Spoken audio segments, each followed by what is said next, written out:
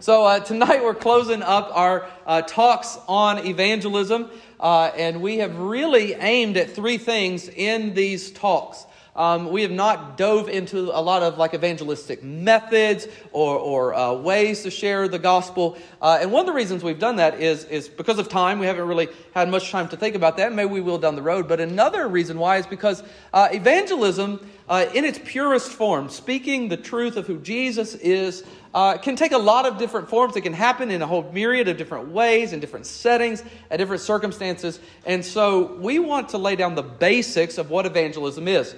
And so we've really had three aims in these talks on evangelism. The first aim was to understand what evangelism is and what evangelism isn't. And you'll remember each time I've used that definition from Max Stiles that I found really helpful in thinking about what is evangelism.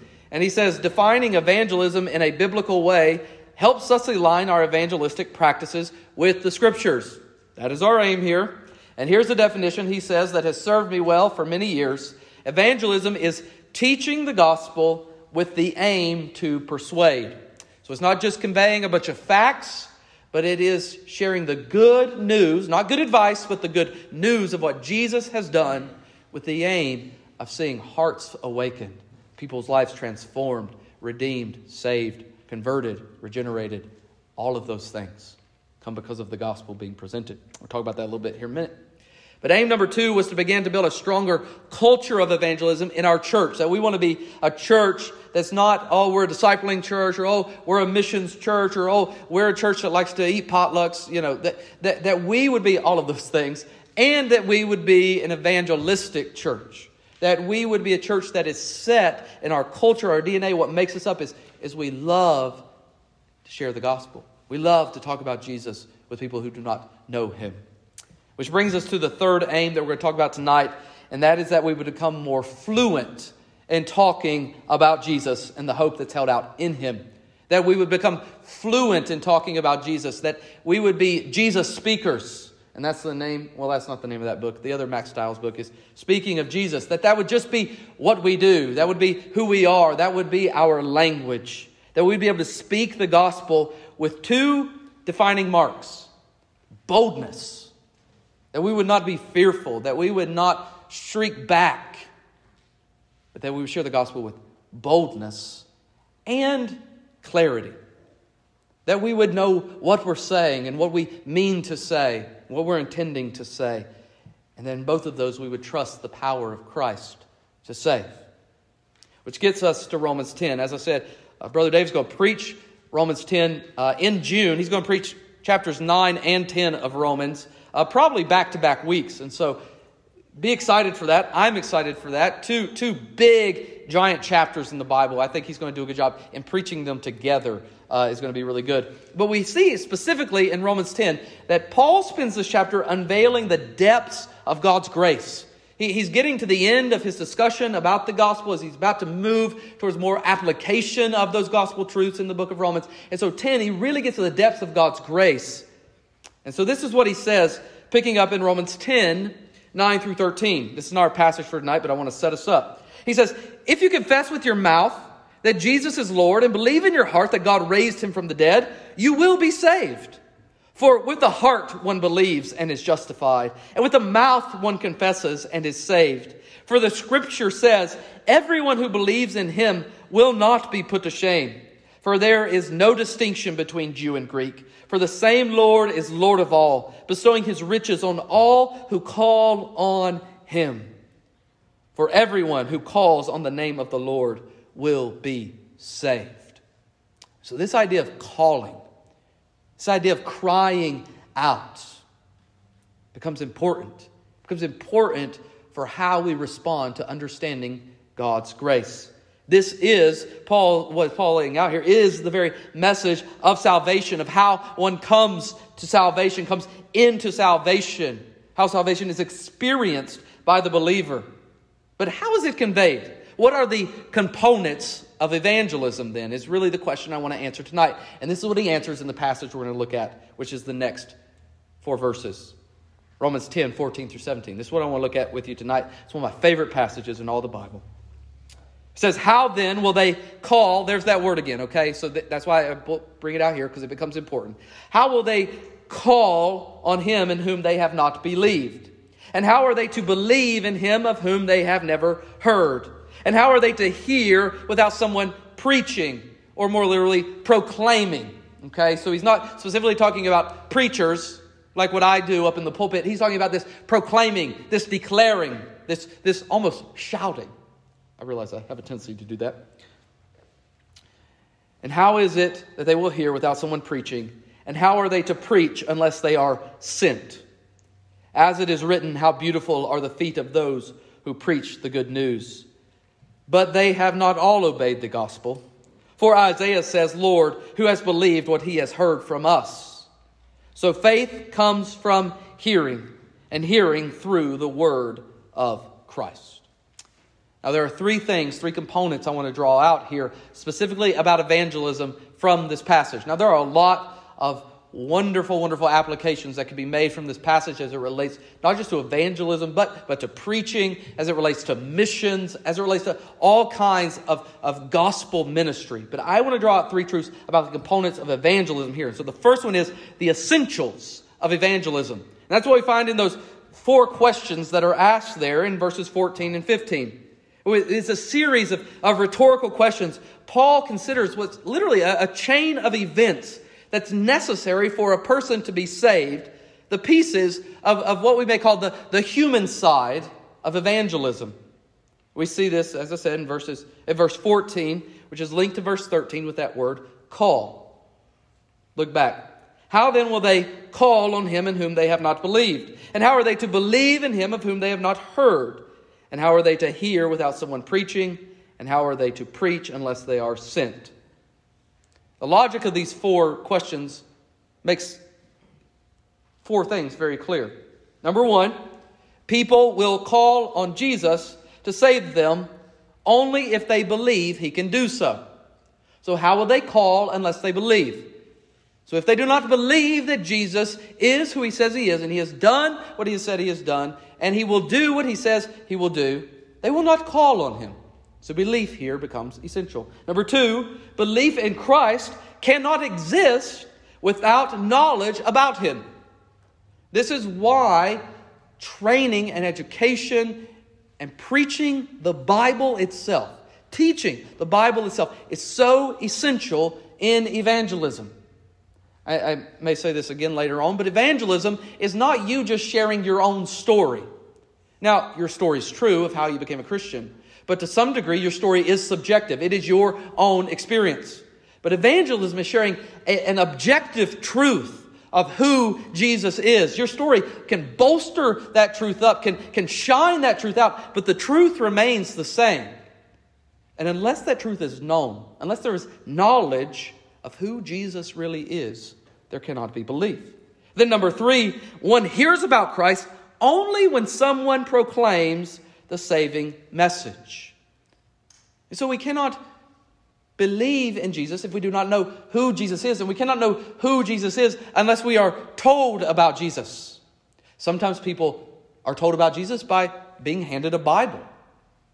Sometimes people are told about Jesus through listening to a radio program. Sometimes people are told about Jesus through picking up a book. Sometimes people are told about Jesus by slipping into a back pew on a Sunday morning when it's the last thing they thought they were going to do.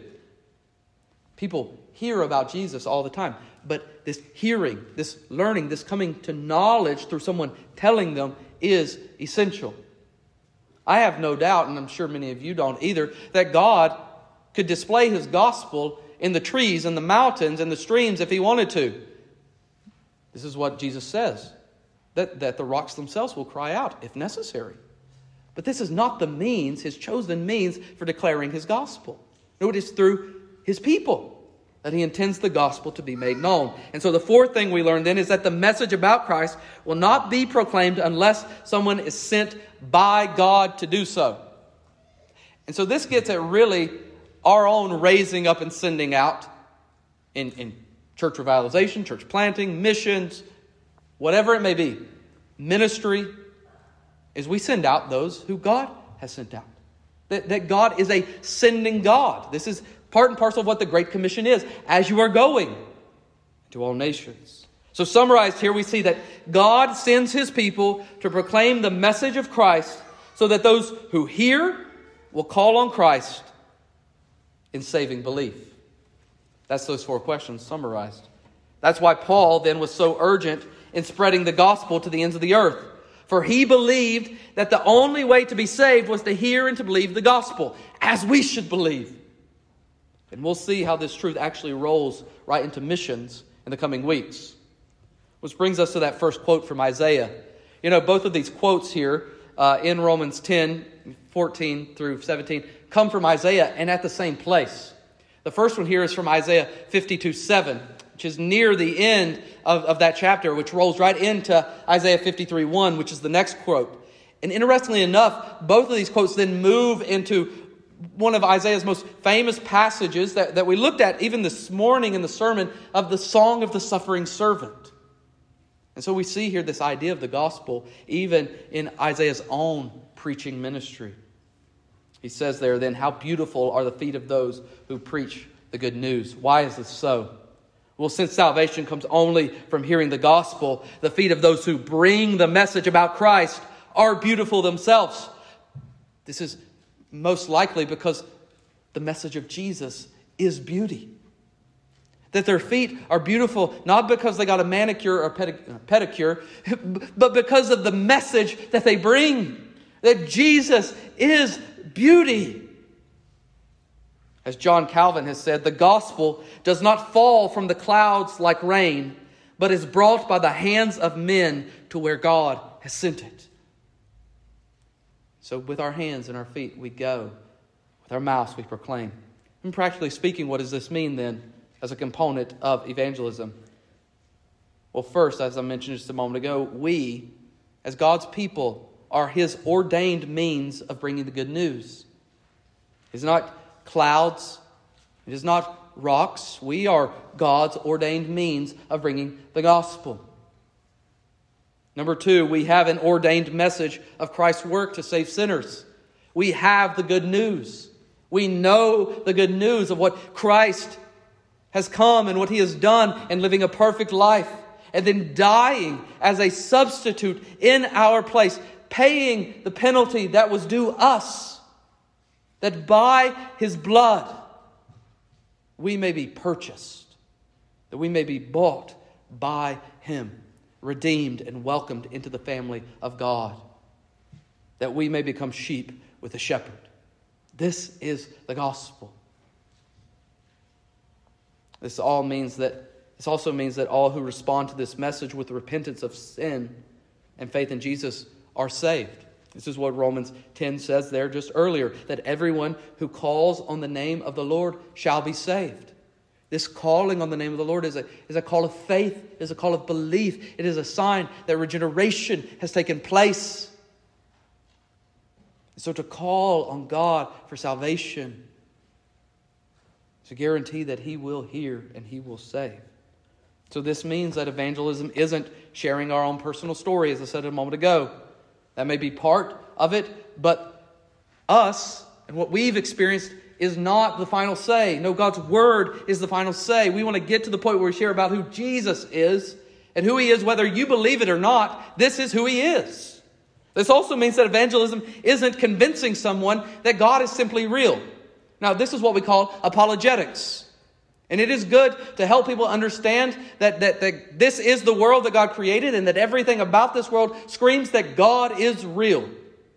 That Christianity is the only way to God. That is helpful. To be able to defend Christianity against the likes of Muslims and Jehovah's Witnesses and Buddhists, that is good and that is right. But this is not, at the end of the day, evangelism. That's what we call apologetics, defending the faith. But evangelism is declaring the good news of Jesus Christ in particular. And so the components of evangelism are giving the people the good news of Jesus with the aim to see God work salvation in them. Which brings us to a sobering reality we see there in verse 16, which is the second component, the reality of evangelism. The reality of evangelism. But they have not all obeyed the gospel. For Isaiah says, Lord, who has believed what he has heard from us. We see here that hearing the gospel is necessary for salvation, but hearing is not enough. The people must also respond with personal trust. And Paul picks up again here from Isaiah 53:1, which prophesies that not all will believe. This was something God told Isaiah when he called him, that you will speak and they will not listen. And we find that this same prophetic evangelism, as it were, continues to this day. Paul picks it up. Specifically here, he is concerned with his Jewish brothers and sisters who has proclaimed the gospel to, and they have continued to not, as he says here, obeyed the gospel. They have not responded with repentance and faith. And it grieves Paul as we share the gospel with others and do not see them respond. It should grieve us as well. It's a sobering reality of our evangelism. But what is that reality? Is it that God's word has failed? Is it that God cannot actually save us and that man must actually in the end save himself?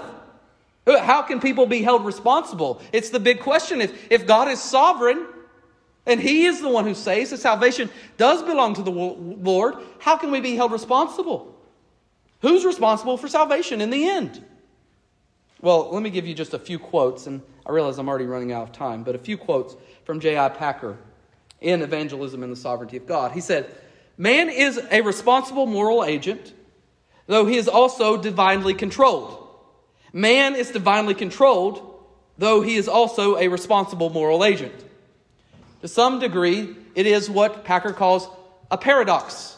There are two things that are both true at the same exact time and create what we hate in our world today, tension. Spurgeon said it this way, that man's responsibility and God's sovereignty are two tracks of a railroad that run along one another and do not meet until they reach the eternal throne of God. This is the reality in which we live, that we operate. Packer says elsewhere, the temptation is to undercut and maim the one truth by the way in which we stress the other.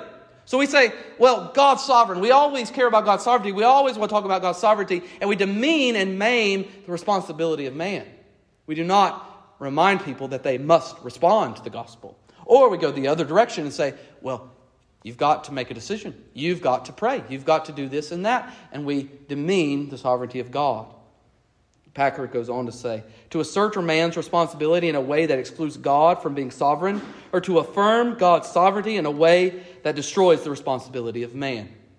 And so the hard work here, the reality to realize, as Packer would go on to say, is our evangelistic work is the instrument that he uses for this purpose. It is God's prerogative then to give results when the gospel is preached. What does all of this practically mean? Well, I'm just going to read these 5 things. I have a bunch of exposition of these 5 things. And so if you want to see these 5 things laid out, I can show you notes afterwards. But here are the 5 things that this means. That God's power to save makes the believer bold in evangelism. That if God saves, then we can be bold. Number 2, that God's power to save makes the believer patient in evangelism. That we don't have to manipulate or rush or hurry, that we don't have to try to force something to happen, that we can trust that God saves. Number 3, God's power to save makes the believer confident in evangelism. That if it is God who saves, then we can declare the sweet promises of the Lord, trusting that He will do the work. Which leads to number 4, that God's power in salvation makes the believer submissive in evangelism. It was Paul's desire and prayer for his fellow Jews to be saved, as he says in Romans 10:1. Paul bowed before God's will as the Creator. So he says in Romans 9:16, so then salvation depends not on human will or exertion, but on God who has mercy. Which leads to number 5, that God's power to save makes the believer worshipful in evangelism. That we can worship God in our evangelism. And so, this leads to the final thing, and I'll close here. It is the aim of evangelism. The final component of our evangelism is its aim. Verse 17 of Romans 10. So faith comes from hearing, and hearing through the word of Christ. Friends, the aim of our evangelism is faith. We desire to see people come to faith, saving faith, trust, a casting and resting of oneself and one's confidence on the promises and mercy which Christ has given to sinners. This is our desire. For them to look to Christ who gave those promises. For them to look to Christ who sits on his throne. A Christ who bears the wounds of his crucifixion. Who lives with a body that will never die again because of his resurrection. This is our aim, that they would put their faith, their hope, their trust, their whole self into living for this Christ. What does this mean for us? That we share the gospel and trust God with implanting that word of Christ in their hearts. This can be reflected even in our own prayer life. We give God thanks for our own conversion because we know that it is He who saved us. And we pray for the conversion of others as we share the gospel. So in these three things, then, we find the essential components of evangelism. There is only one means of evangelism, namely the gospel of Christ explained and applied. There's only one agent of evangelism, namely the Lord Jesus Christ. He is the one. He is the object of our faith. And there's only one method of evangelism. There are a bunch of different ways to share the gospel, but there's one method: the faithful explanation and application of the gospel itself. And so, here are a few things that we can take up in moving forward. Number one, let's aim to build friendships with the hope of sharing the gospel. Very simple. Let's build friendships with the aim of sharing the gospel. Not that people are projects, but we build actual, meaningful friendships with people, sharing the gospel with them, even if it takes 10 years of sharing it, that we would keep going. Number two, let's pray for boldness and brokenness. Boldness and brokenness. Number three, let's trust the Spirit for both clarity and conviction. Let's not try to whoop ourselves into a work where I'm going to evangelize today. But let's ask the Spirit to give us a conviction for it and to make our words clear. That we would walk away from evangelistic conversations saying, I have no idea what I actually said because I trusted the Spirit and He worked. Number four, let's keep going and keep getting out of the way. Keep going and keep getting out of the way. And then, number five, let's see what God will do. Let's step back. Let's see what God will do. Well, let me pray for us and we'll close in song. God, we do pray. We ask that you would give us a greater heart for evangelism. That we would aim to build friendships with the hope of sharing the gospel. That you would give us boldness and brokenness, clarity and conviction. And that we would endure in this work, this race of evangelism that you've set before us. And God, that we would get out of the way. That we would cast aside fears. That we would cast aside awkwardness. That we would be bold. And that we would trust you. As we plant seeds, Lord, we trust that you give the growth.